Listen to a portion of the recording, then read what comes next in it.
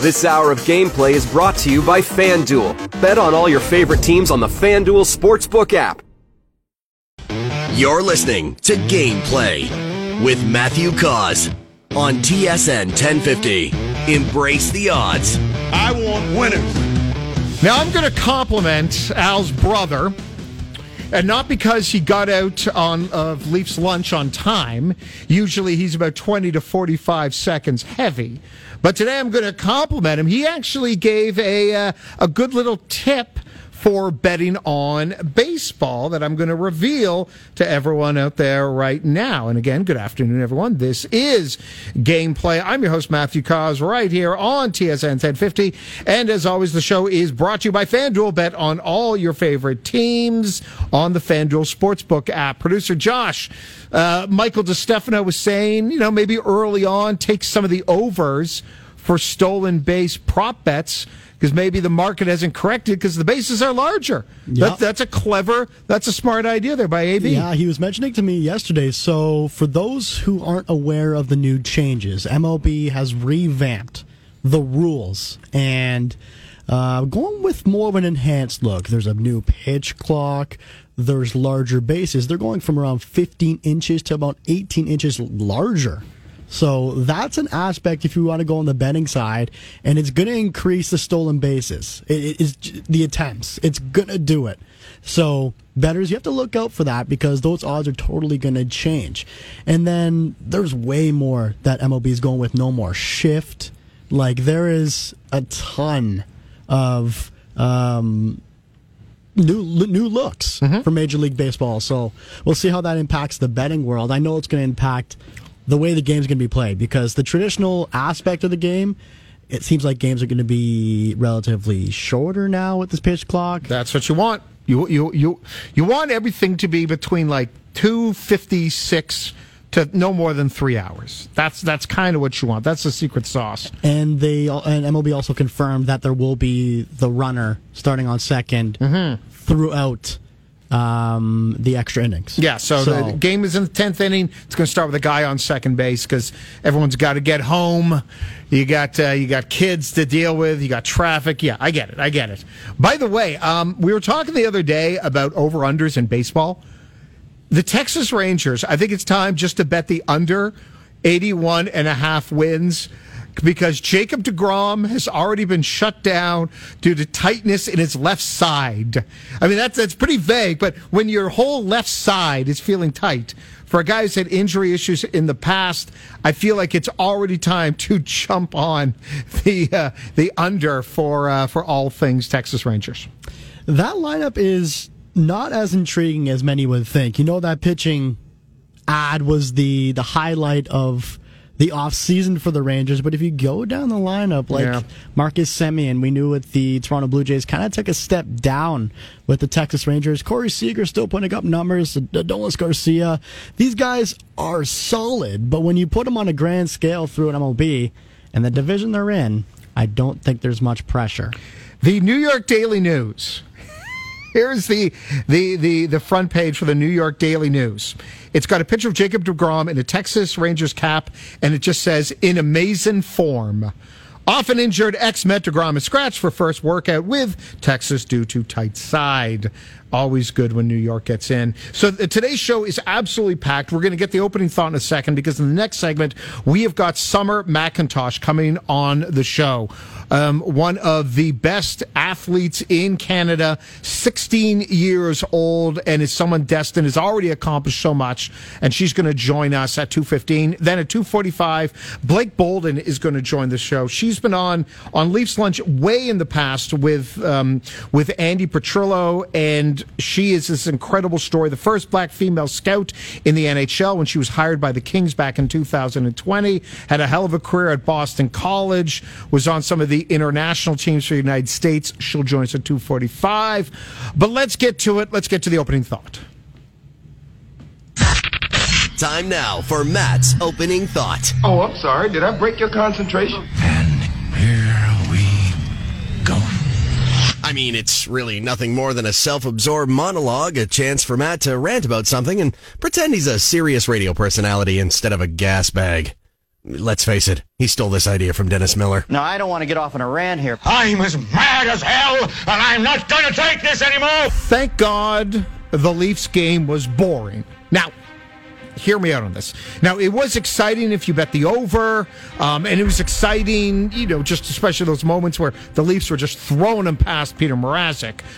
But overall, the post-game analysis is actually fairly dull, which means mission accomplished by the Maple Leafs, and I'm here for it. I really didn't want to do what the hell is wrong with this team. They're so emotionally immature, blah, blah, blah. I mean, beyond a horrible turnover by Jan Krok, what else is there to say? 5 different players scored. Matthews looked great. Samsonov did his job. Again, mission accomplished. So I turned to the NBA. And around 12:30 tonight, 12:30 in the morning, the Clippers-Suns game will be over, and the NBA All-Star Game weekend phase of the season will kick off. We'll just be in All-Star Game mode. And I was watching the Heat and the Nets and the Mavs Nuggets last night, and I started to rank which teams I would most be rooting for and which teams I would hate to see win a title. And then through it all, I came to one team that I think might be the most fascinating. We'll get there. Now, there are so many obvious ones. If a team's got Harden, Kyrie, or Durant on it, they are out for me. I can't handle the karma ramifications if those players got a title after their shenanigans over the past half-decade. Philly, Phoenix, and Mavs, you are out. I'm sorry, Luka. I'm sorry, Devin Booker. I'm not so sorry for you, Joel Embiid. There are the teams I'm kind of in the middle about. Boston, you've done enough winning, but I don't hate you. I love Giannis, but Milwaukee won just 2 years ago. I actually don't really have contempt for the Clippers. Kawhi just wanted to go home. I can't hold that against him. Now, if not for the Raptors, I'm rooting hard for Denver or Memphis. Fun teams, young teams, lots of important Canadians. An extended Morant or Nikola Jokic run would be great. But then last night, I found the team that has no chance to win it all, but damn it, it'd be fun if they did. FanDuel has them at 120-1 to win it all.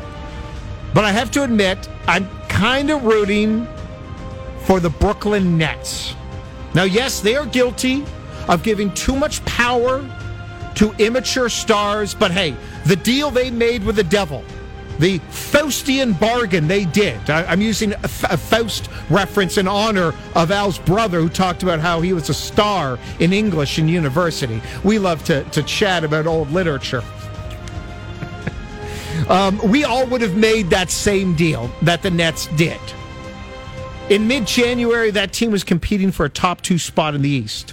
Then at the start of February, Kyrie said he wanted to be traded. He was held out with that deadly disease known as calf soreness. Soon after that, he was traded. Soon after that, Kevin Durant was traded to the Phoenix Suns. Since the start of the Kyrie news, the team 3-4, but you can't blame them. But last night, they beat Miami 116-105. Mikal Bridges started, had a career-high 45 points. Ties season high that Kevin Durant has had. The starters, Dorian Finney-Smith from Dallas, Cameron Johnson from Phoenix, Mikal Bridges from Phoenix, Spencer Dinwiddie from Dallas. They all joined up with Nick Claxton. You had Cam Thompson coming off the bench, and the 21-year-old who was a late first-round pick in 2021, a week ago, had 3 straight games of 40 points or more. There's talent, there's fun there. So you have an entire team made up of trade pieces, cast-offs, players deemed not good enough for their own team. Imagine the story. It writes itself. A ragtag bunch of misfits, many of them young and talented, thrown together because of the selfish whims of the NBA's elite, who are always used to getting their way. Oh, but what about a deep Nets playoff run? That would be 2 middle fingers to player empowerment run amok. Who wouldn't love to see the Nets beat Harden and the 76ers, or go on a playoff run deeper than either Durant and the Suns or Kyrie and the Mav? Damn, that is what I want. In fact, I want the Nets to do so well. I want them to do so well that in 4 months from now, all 3 of those guys try to get traded back to Brooklyn. Okay, that's going too far. But then so is backing a team that has a chances of winning it all is 120-1. We love a good underdog story. This would be that. We love a good redemption story, a coming out of nowhere tale. And also just sticking it to the NBA elite. Oh my God, that is a bouillabaisse of fun, and I want to dive right into that with a big old ladle. If the basketball gods can't give us a surprising Raps run, then please give us one with the Brooklyn Nets. And that is my opening thought. I'm finished. And we'll get more into that. We'll get into actually a fun game tonight between the Clippers and the Phoenix Suns. It looks like Kawhi Leonard is playing and Paul George, a rarity. But on the other side, Summer McIntosh is going to join the show, and I'm curious. How were you able to get into proper shape to do what you did in these summer games of 2021 when COVID had shut everything down? This is going to be a fun conversation, and we will do that next. 10 meters to go. Is it McIntosh? Is it Ledecky? Here they come. It is Summer McIntosh in 3:52.80. Incredible. Summer McIntosh trying to chase that down. She might just get it. She's got it. 4:21.49. It's a world junior record by 2 seconds for Summer McIntosh. By the way, 2 seconds, that is forever. That's impressive. Welcome back. This is Gameplay. I'm your host, Matthew Cause.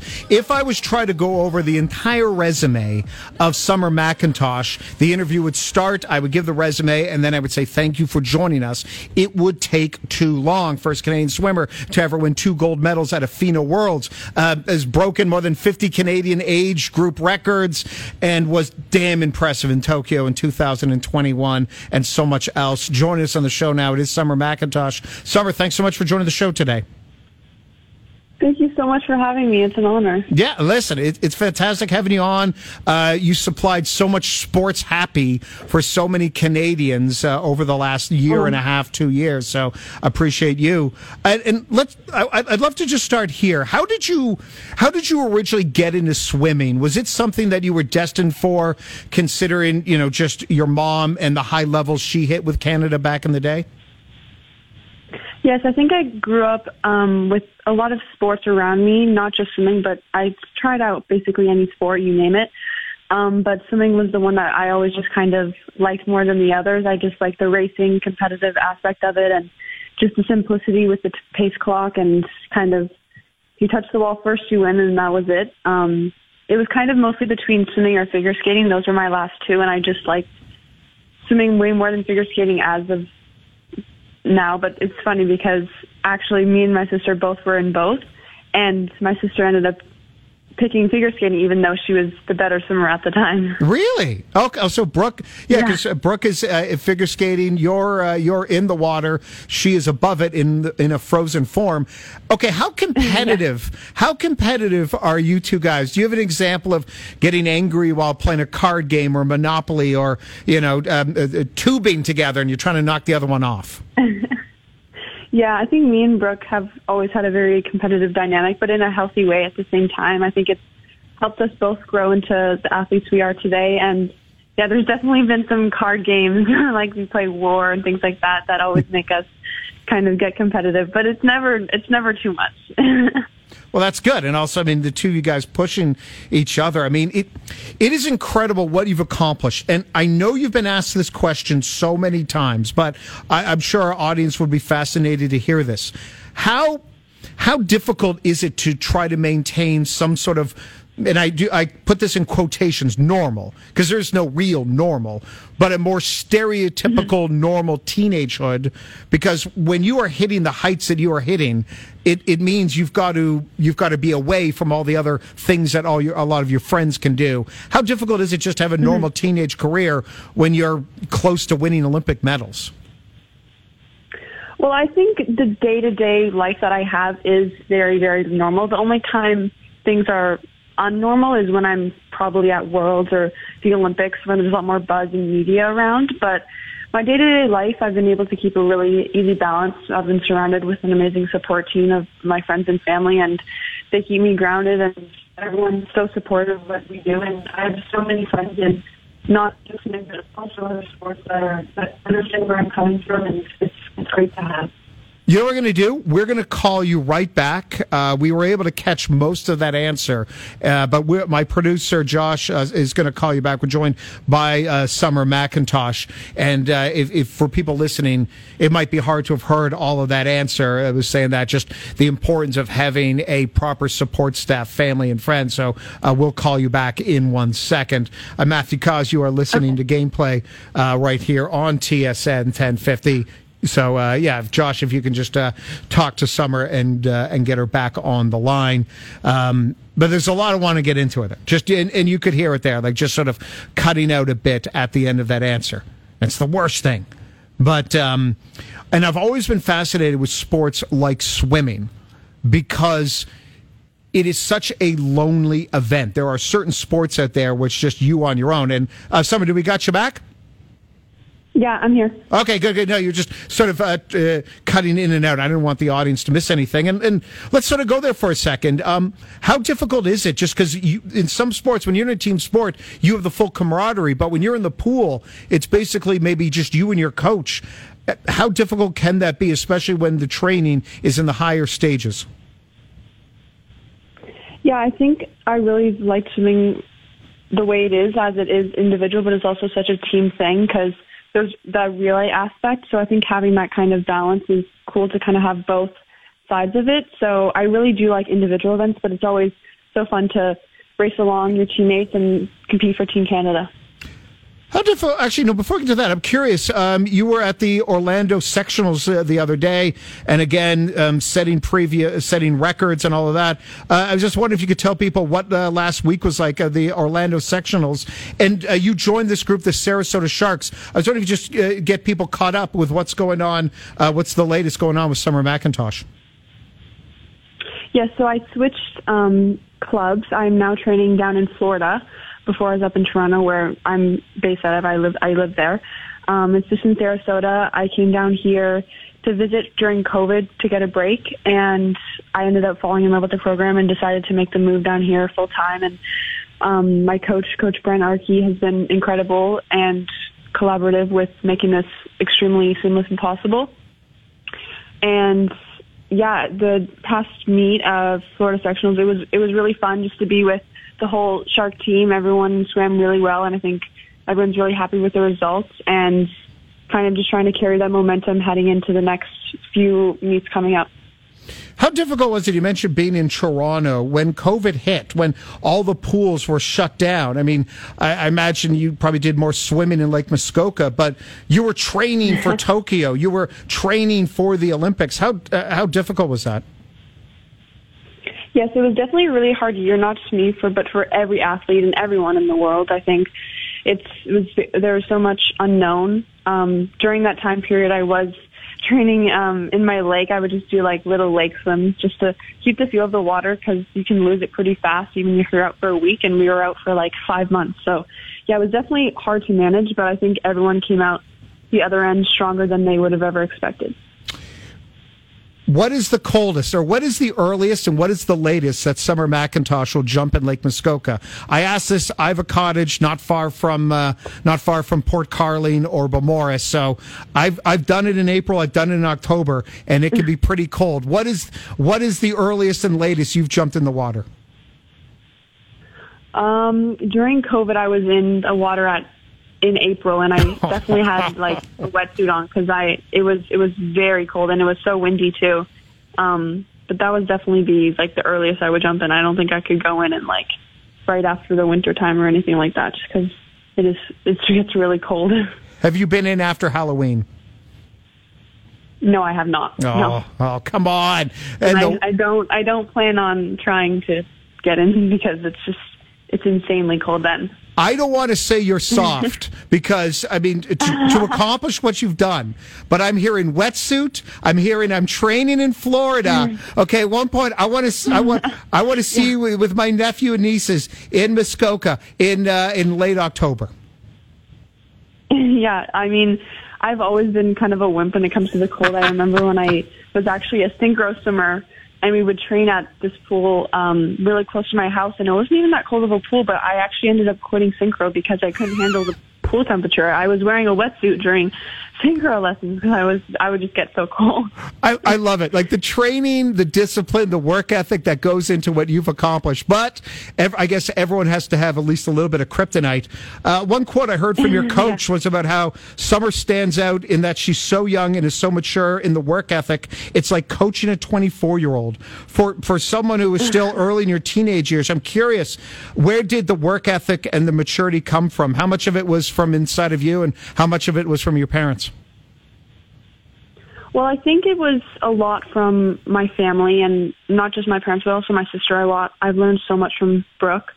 But also I've learned so much from training alongside amazing, incredible other Canadian athletes on a day-to-day basis and meeting up with them at Worlds and Commonwealth Games and seeing how they handle themselves and conduct themselves on deck. I've learned so much just seeing that firsthand. It's been so many amazing experiences that I've learned and so many great lessons that I've kind of kept with me and carried on to use for me personally. Before I let you go, one serious and one sort of fun question. Again, I appreciate Summer you taking the time to join the show today. What is the next 6 months? What's the next year in terms of what your goals are? Just kind of thinking about the small stepping stones, day-to-day grind, just thinking about the small things so I can get to the big thing, which is obviously 2024 Paris Olympics and beyond. So just kind of keeping the grind day to day and continue to work hard and keep the momentum and continue to improve is always my goal. I saw that your favorite movie is Titanic. I'm assuming if you were Kate Winslet and you were on that beam of wood, there's no way you would have brought Leo DiCaprio on that beam of wood or on that board of wood because apparently you would not have been able to handle the cold water. True or false, you let Leo stay in the North Sea? True, I probably would. I appreciate the honesty. Hey, listen, Summer, again, incredible accomplishments and congratulations for everything that you've done. I mean, you were one of the headlines in Tokyo in 2021. I think it's where a lot of us learned who you were. I love how far you've come, and we can't wait to just follow what's next for you. So all the best, and hopefully see you sometime up in Muskoka without the wetsuit. You know, we do it. Yeah, for sure. So thanks so much for joining the show today. Thank you so much for having me. That is Summer McIntosh, Summer Olympian. And it's weird because I have to say 2020 Summer Olympian, even though the games were put off until 2021. And it's something where anyone out there who either has a cottage or goes to cottages or has rented one or spends any time near water, there's always that, when do I do it? When do I finally jump in the water? I don't know how it is for you, producer Josh, but at my cottage, I always want to be the first one in, and there's no wetsuit. Now, I only stay in for like 7 seconds and then I get out, but it's like early April, I'm jumping in. I can't do it. And then jumping out. I can't do it. Summer McIntosh said it absolutely best there, saying she can't handle the cold either. She's in the warm pools most of the time, competing against the world's best. Yeah, I know. She can't even hop into the cold water. So I'm on the summer train there. I can't do it either there, Maddie. Yeah, and I can. What I can't do is all the training and discipline that she's done over the past 4 or 5 years. Amazing accolades for Summer. Yeah, it's an incredible story. All right, on the other side, we'll dip our toes. I actually did not mean to do the swimming analogy. You've heard me use that expression before. Now I just sound really cheesy. But we'll hear, we will hear from Sheldon Keefe on his thoughts on Austin Matthews with his first game back as the Leafs defeated Chicago 5-2 yesterday. And we'll get into that right on the other side, right here on Gameplay.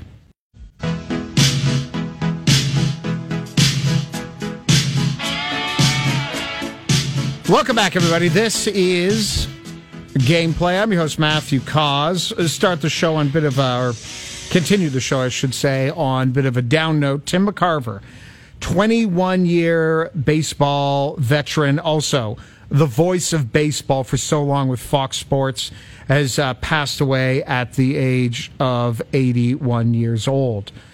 He won 2 World Series, was a catcher 12 years with St. Louis as part of his 21-year career. Cardinals Hall of Fame catcher and broadcaster Tim McCarver has passed away.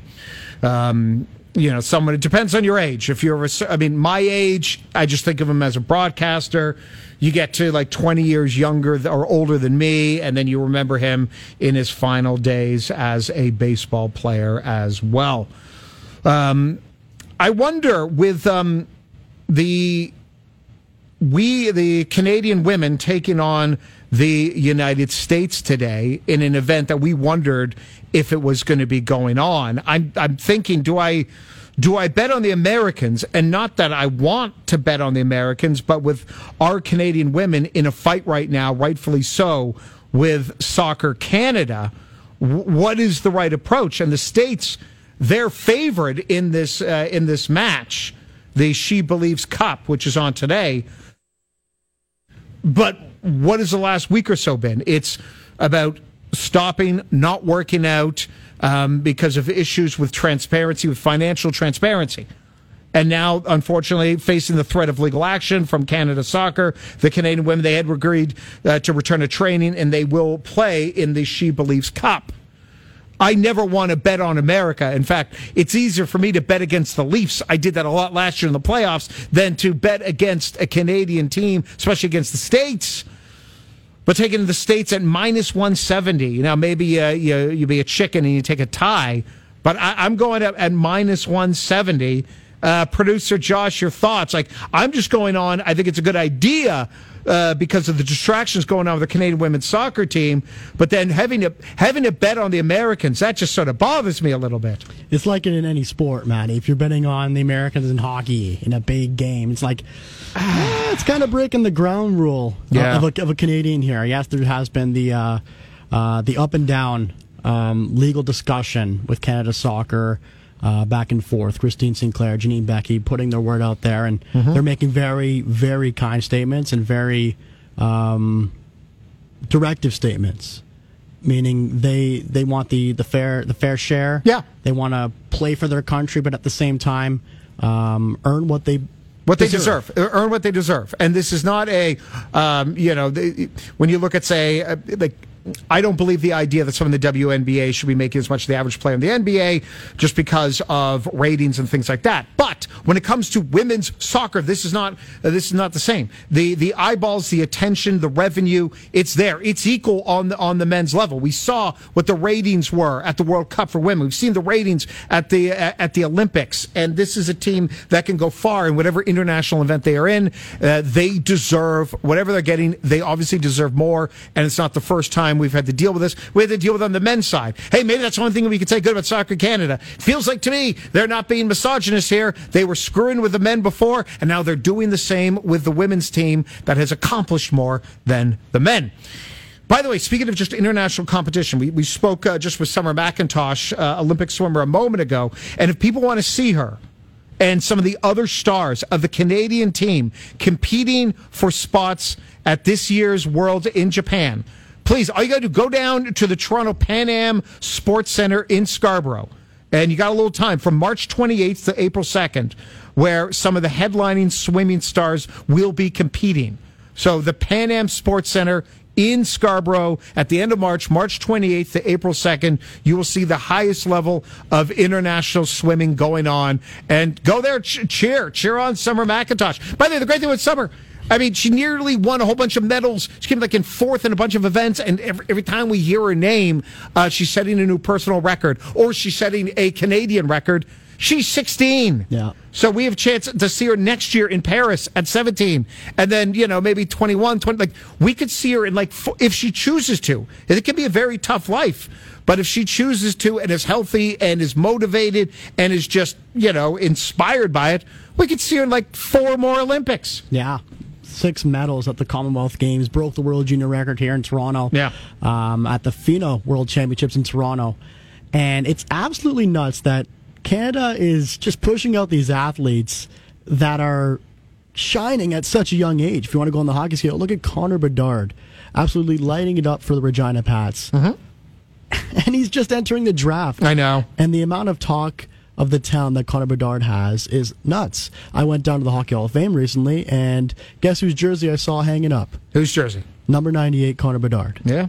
So these are the impact, and these are the marks that these young players and athletes are making. So hearing what Summer McIntosh had to say, Matt, was amazing. And she's competing against women that are 3, 4, 5 years older than her at most times. Yeah. And she's the one that's shining. So the young are moving here. I'm young, but not that young. And I'm also not dominating in sports. No, you are not. The one thing you and I have in common, neither one of us dominating sports. All right, Austin Matthews returned, and he looked, I'm not going to say at his full level of dominance, but the one goal he scored, incredible. I mean, it was classic Matthews. Quick rip shot, accurate, high, just top corner. And then later on the Connor Timmins goal, it was him and just stripping the puck away from Seth Jones, getting into Timmins, and that made it 5-2. Here's the head coach, Sheldon Keefe, on Austin Matthews' first game back. Yeah, I thought he was good, especially early in the game, like when we had to really gain control.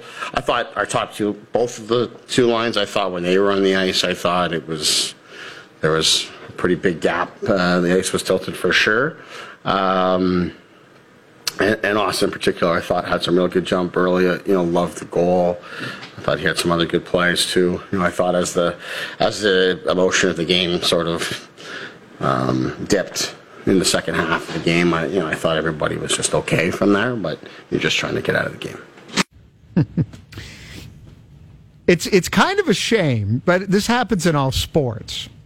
But the contrast between how we treat this, and I get it, because back-to-back for Chicago, they're not a very good team. They could get Connor Bedard. If they lose 5-2 to the Blackhawks, the entire show is that game. They beat the Blackhawks 5-2, and we're like, yep, good for you. All right, moving on. I mean, it makes sense, but part of me is like, I feel like, should we give at least a couple flowers to the Leafs last night? I guess we can give them their flowers, give them some credit, because it started off with a bang at the start of the game. Yeah. Nylander 9 seconds in, yep. Blackhawks bounce back. And by the way, sorry to interrupt, who won the faceoff on that Nylander goal? Was Austin Matthews. So the first thing he did, wins the faceoff, gets it to Brody. Brody to Riley. Nice pass from Riley to spring Nylander. Bada bing, bada bang. It's up 1-0. He shot it right back up. And if you look at the rest of the month for the Maple Leafs, it's the Montreal Canadiens on Saturday night. Hold on, that's a hard one. We don't, Leafs have a losing record against this stupid Montreal team. They do, but the Toronto Maple Leafs tend to play better at home against the Canadiens for some reason. When they enter Bell Center, it's like... we can't win this game. Yeah. We can't win this game. So, Montreal Canadiens, Chicago Blackhawks, Buffalo Sabres on the schedule list. They're humming. They're close to a wild card spot. You got to watch out for those Sabres. But, watching that game yesterday, it pointed many fingers to how the Maple Leafs can succeed. Yes, you're playing Patrick Kane, who didn't play as many minutes as expected.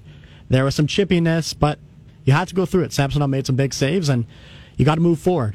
For the Maple Leafs. The only thing that would have made that game interesting, because the Leafs never trailed. The Leafs were clearly the better team. Matthews looked good. Nylander 3 points. Tavares had 2 points. Marner incredibly dangerous. He only had 1 assist, but incredibly dangerous. And Samsonov did the job. 27 saves. The only good thing would have been that game. It would have been if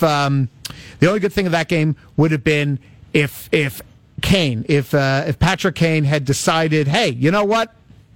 I'm just going to stay on the Leafs bench. I'm just going to stick around here, and you guys can figure it out. You can trade me, but I'll just stay on the bench. I'll hang out with Matthews and Marner, and then we'll just get it done, and we'll allow management to find a way to get me traded from the Blackhawks to the Maple Leafs.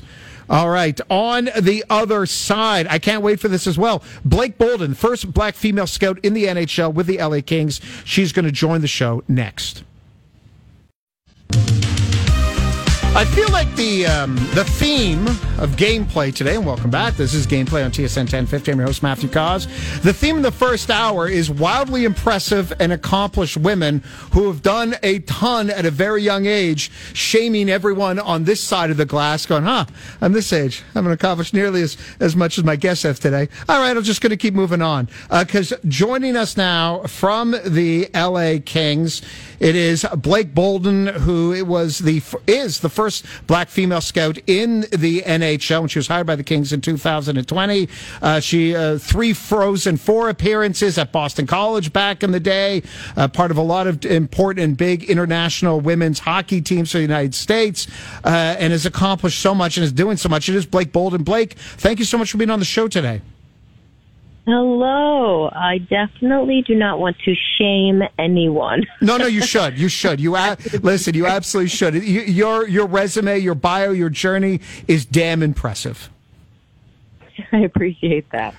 And I'd love to go through let's go through a lot of the journey, but I want to start here because I think this is an important conversation to kind of educate people like me. I'm a 47-year-old white dude. And so sometimes when I hear the line, it was difficult for me growing up because I didn't have anyone that looked like me. As someone that never had to ever go through that, it doesn't resonate. I'm like, oh, what's the big deal? And then, you kind of read up about it, talk to other people, and you realize it is a big deal. And I'm curious for you, as a young girl growing up loving hockey, getting into hockey, but not seeing a lot of people that looked like you, how difficult was that in terms of your own development and your own comfort in this sport?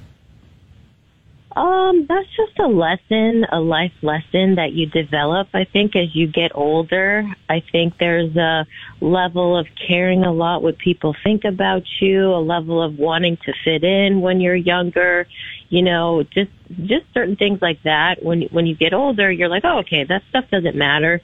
But as a kid, I think, I wanted to straighten my hair so it wouldn't be like a fro. I wanted to not stand out in the way that I did.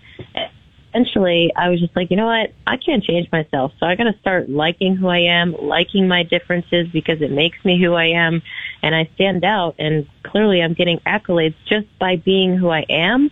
And I really value that life lesson that I've learned. Right. But it's a good point you said, though. As a child, you're going to view it differently than you are in your 20s or 30s or my age. So then for you now, how important is it, and we'll talk about the relationship and you meeting with Willie O'Ree but how important is it, do you think, for you in terms of other young girls seeing what you've accomplished just to help motivate them, to inspire them? Well, for me, it's something that I value, and it's one of the things that gives me the most energy and fuel to get up in the morning. It's that purpose word that you wake up and you realize that people look to you for inspiration at times. People look to you for mentorship. People look to you just to be a role model. And as you mentioned, Willie O'Ree was a role model for me. And I think just being told that you are that for somebody makes you act different. It makes you talk different. It makes you walk different. You just want to be better so that you can light a path for, the people coming up behind you.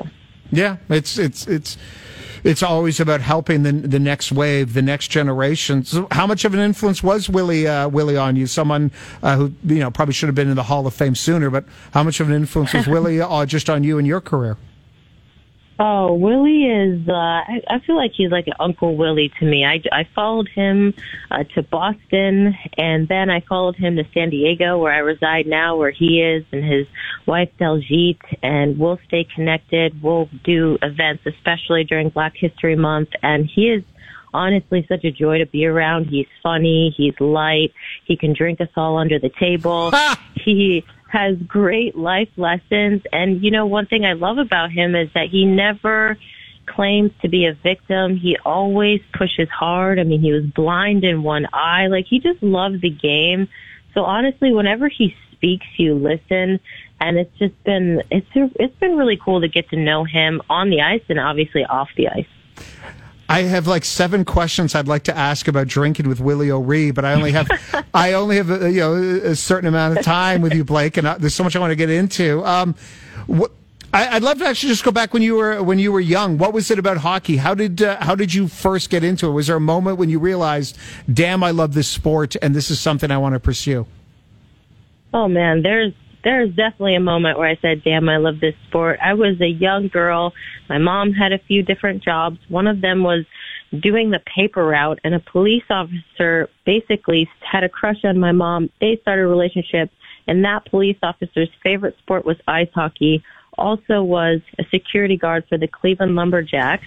And so from that relationship, I got to go to these games firsthand, have a little media lanyard running down the hallways in the tunnel of the Gund Arena, giving nugs to Jock Hollander, going in the locker room in the 90s. Like, Buzz came to my birthday party when I turned 10 years old. And when I was 6, I turned to my dad, he's my dad now. And I was like, Les, how do I play this game? And he was not a hockey athlete. He was just a fan. So my whole family kind of learned the game as I progressed in the sport.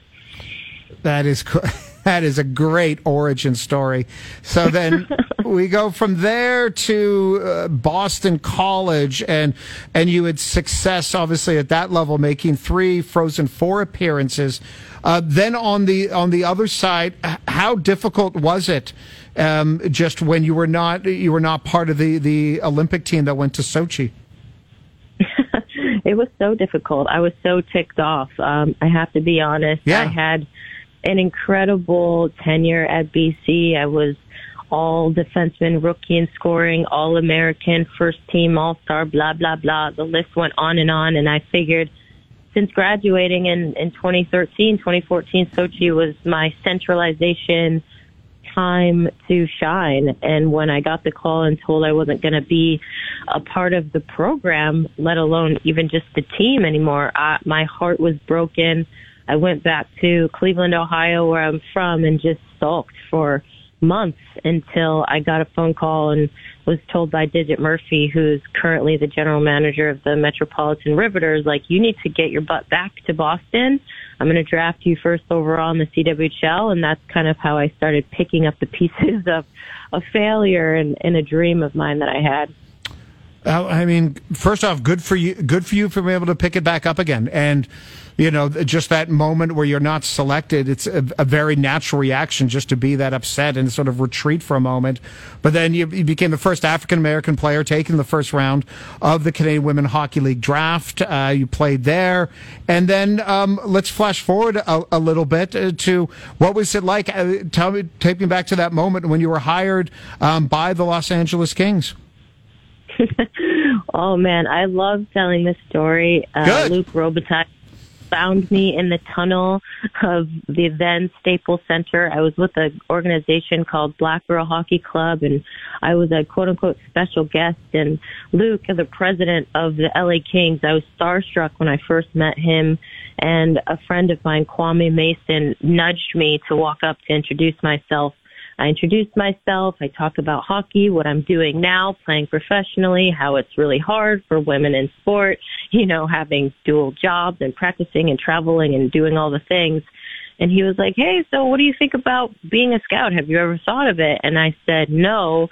And he just kind of blurbed off his email. I had to memorize it, went home, sent him my resume, a thank you, nice to meet you. And then a month later, I was up in interviews with Nelson Emerson and meeting the whole hockey ops crew and just going through that whole scenery of I can't believe I'm here. What is going on? And what is your role now with the team? Because people see scouts and know the difference between the pro scouts, the amateur scouts. What is the day in the life for you now with the LA Kings? Well, I currently scout in the American League. I have 10 teams in the Pacific Division that I scout, so I am on the road constantly. And then I also have a gig with the Kings as a growth and inclusion specialist, trying to diversify the game in Los Angeles. So if I'm not on the ice scouting, I'm probably playing hockey with some young kids in LA County, or doing a ball hockey clinic with YMCA, or Learn to Skate, or all the other organizations and clubs that we work with the Kings. So I pretty much have the best job that I could have possibly dreamed of and fabricated around hockey. So it's pretty cool. And I imagine a lot of air miles in the odd shady hotel. And then I recently That laugh says I'm right, or at least I'm close. No, hey, listen, I was told at a very early time when I started scouting, get the Marriott Bonvoy points wherever you go, get the Enterprise. I'm racking up all the points, so I have no complaints.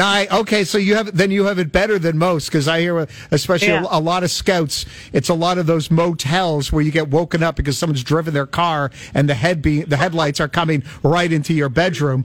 And I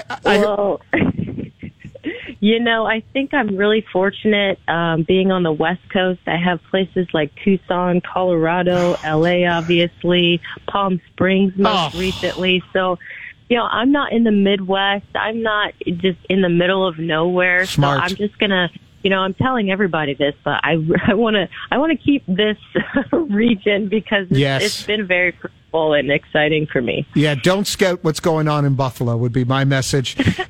And then just a little while ago, I think you were doing a special youth hockey camp in Mexico City.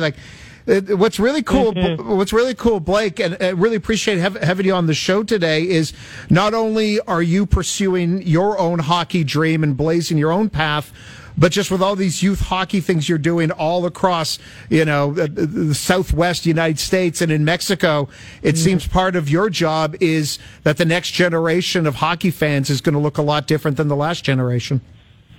100%. I being in Mexico City was so fun. We were led by Derek Armstrong, a former LA Kings alum, and he does TV with us for Bally Sports West. And we had our HD crew come down there, and honestly, they were so grateful. We had USA Hockey come down and give the coaches some coaching clinics and some tips and creating practice plans. And it was just kind of planting seeds so they can progress in the sport, just like if they were in the U.S. and had all the resources, right? And I was privileged enough to go down there. We ate like kings and queens. We had such a blast, and all of the parents were just lining up with their kids for photographs and autographs, and it was really fun. These are the types of things that I really enjoy doing. Previous to that, we were in Mammoth, California. We go to Colorado. We're just stamping the LA Kings logo